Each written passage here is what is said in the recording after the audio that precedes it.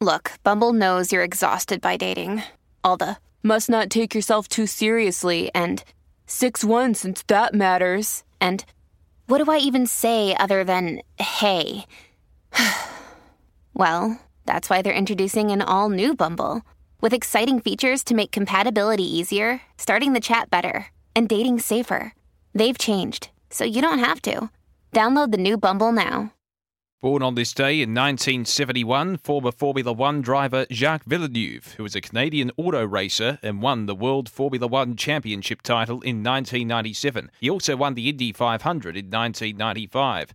Born on this day in 1975, former Liverpool footballer Robbie Fowler, who also spent time in the A-League. He was born in Liverpool. And born on this day in 1987, former Newcastle star Jared Mullen in the NRL, as we mark births, deaths and marriages for Tobin Brothers Funerals, celebrating lives.